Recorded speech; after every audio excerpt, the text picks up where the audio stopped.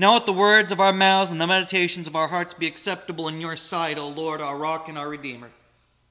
Amen. Our scripture readings for today come from the New Revised Standard Version Bible. Our first reading is from Isaiah chapter 40, verses 1 through 11. Comfort, O comfort my people, says your God. Speak tenderly to Jerusalem and cry to her that she has served her term, that her penalty is paid, that she has received from the Lord's hand double for all her sins. A voice cries out, "In the wilderness, prepare the way of the Lord. Make straight in the desert a highway for our God.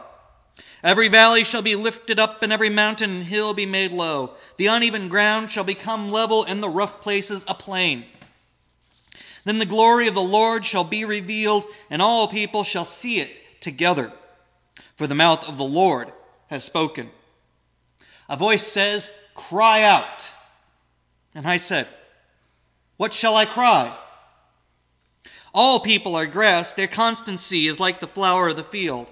The grass withers, the flower fades, when the breath of the Lord blows upon it. Surely the people are grass. The grass withers, the flower fades, but the word of our God will stand forever. Get you up to a high mountain, O Zion, herald of good tidings. Lift up your voice with strength, O Jerusalem. Herald of good tidings, lift it up. Do not fear. Say to the cities of Judah, "Here is your God." See, the Lord God comes with might, and his arm rules for him. His reward is with him, and his recompense before him. He will feed his flock like a shepherd. He will gather the lambs in his arms and carry them in his bosom, and gently lead the mother sheep. Our next reading is from 2 Peter chapter 3, verses 8 through 15a. But do not ignore this one fact, beloved, that with the Lord 1 day is like 1,000 years, and 1,000 years are like 1 day. The Lord is not slow about his promise, as some think of slowness, but is patient with you, not wanting any to perish, but all to come to repentance. But the day of the Lord will come like a thief. And then the heavens will pass away with a loud noise, and the elements will be dissolved with fire, and the earth and everything that is done on it will be disclosed. Since all these things are to be dissolved in this way, what sort of persons ought you to be in leading lives of holiness and godliness, waiting for and hastening the coming of the day of God, because of which the heavens will be set ablaze and dissolved, and the elements will melt with fire? But in accordance with his promise, we wait for new heavens and a new earth where righteousness is at home. Therefore, beloved, while you are waiting for these things, strive to be found by him at peace, without spot or blemish, and regard the patience of our Lord as salvation. Our final reading is from Mark chapter 1, verses 1 through 8. The beginning of the good news of Jesus Christ, the Son of God, as it is written in the prophet Isaiah, "See, I am sending my messenger ahead of you, who will prepare your way. The voice of one crying out in the wilderness, 'Prepare the way of the Lord, make his paths straight.' John the Baptizer appeared in the wilderness, proclaiming a baptism of repentance for the forgiveness of sins. And people from the whole Judean countryside and all the people of Jerusalem were going out to him, and were baptized by him in the river Jordan, confessing their sins. Now John was clothed with camel's hair, with a leather belt around his waist, and he ate locusts and wild honey.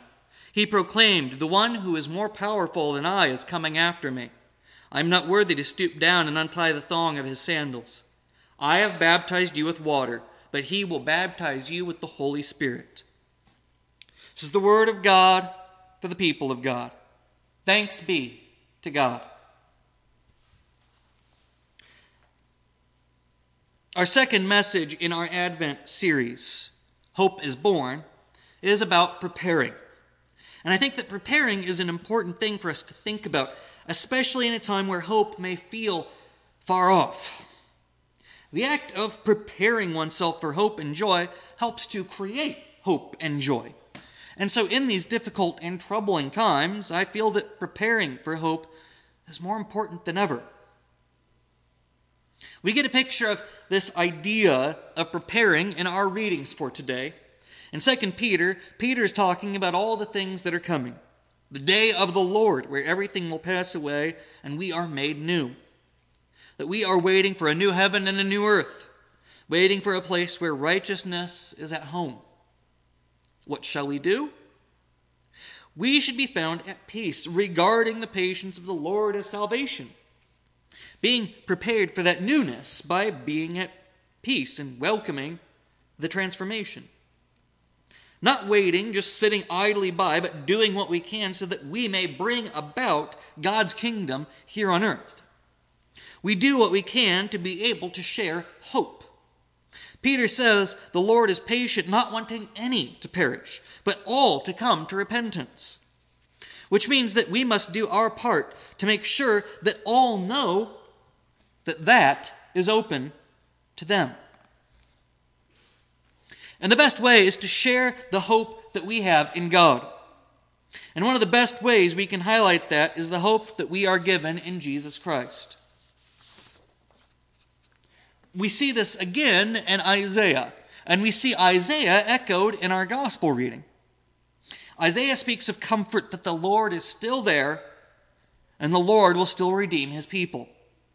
And we get the line that is echoed in both Isaiah and then repeated in Mark.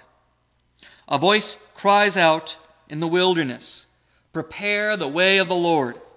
Make straight in the desert a highway for our God."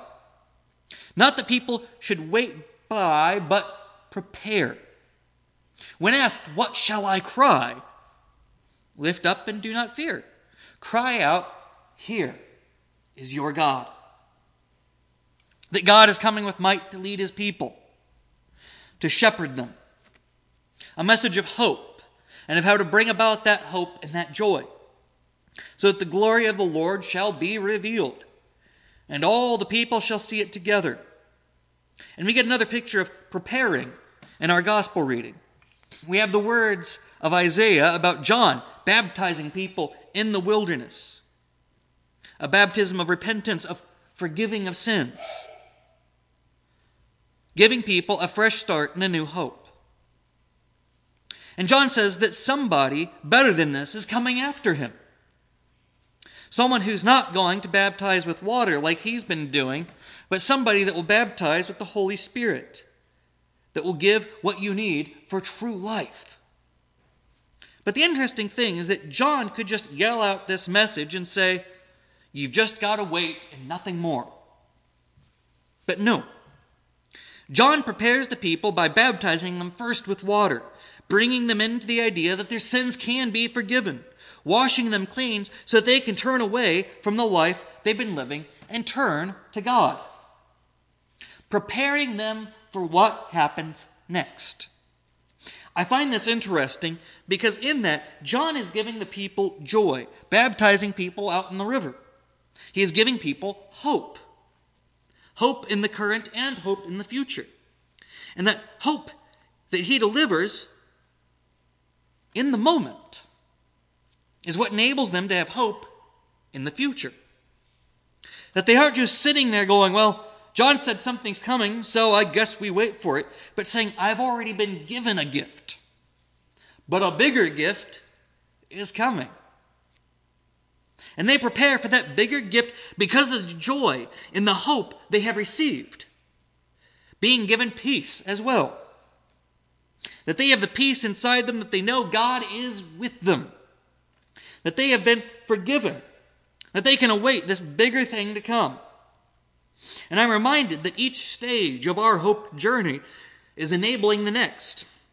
That each hope that we get gives us the peace that we need to be able to be patient, to wait for the next stage. That each thing we do that gets us through to the next enables us to more readily accept what's coming and to eagerly anticipate and to prepare. I have to say that I was deeply influenced this week by Simon. I made sure to get his permission since I would be talking about him today. Because Simon has been very eager to repeat that the thing about Christmas isn't getting gifts or putting up the tree, but Christmas is about friends and family. And I really thought about that and how right he is. Now some might say, "Oh well, but the reason for the season, And I have to hold up my hand and say, wait. What is it that we talk about on Christmas? The joy of a family. Being able to share that joy with others, with friends. The hope given to people in the celebration of a new family. And I think in some ways that short and simple statement of his has helped me to think about the way I went to prepare my heart for the hope that is Christmas. Because Advent is a season of preparation. That it is waiting, but it's also preparing ourselves to be ready for that joy. And even though we know that Christ has already been born into the world, we celebrate that joy coming into the world because of everything that it signifies in our lives. That it signifies God's love for us.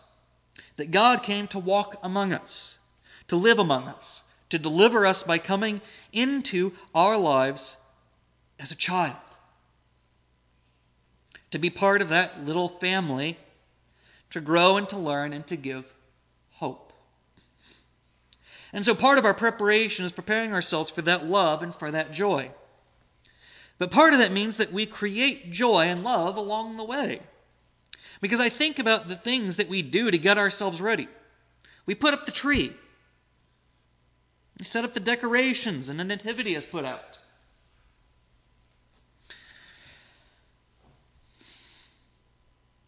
And the act of doing these things creates joy. I know I get peace from sitting by the tree with the kids and knowing that it's a season full of love and caring, a reminder of God's love. That I can sit and take that time just to be. That it's okay that I can be at peace with everything around me. I come back to Simon's words that it is about friends and family because it's about sharing that peace and that joy and that hope with others.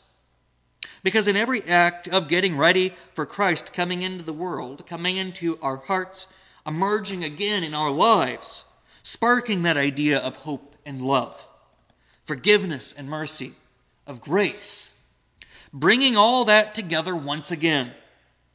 And it creates hope. I think about it when I'm doing anything related to Christmas, wrapping gifts and baking cookies. It gives me the joy that God has given me these pleasures to be able to celebrate His love in this way. And that if others are down, I can give them hope by letting them know that I am here and that I care. Because I know that Christ is there for me and that Christ cares. That Christ came into this world not to bring us down, but to lift us up. Not to make us scared, but to give us hope. Not so we'd be afraid, but so that we could walk knowing that we have life in Him. So one of the ways that I prepare is by sharing the good news with others. That Christ is there for you.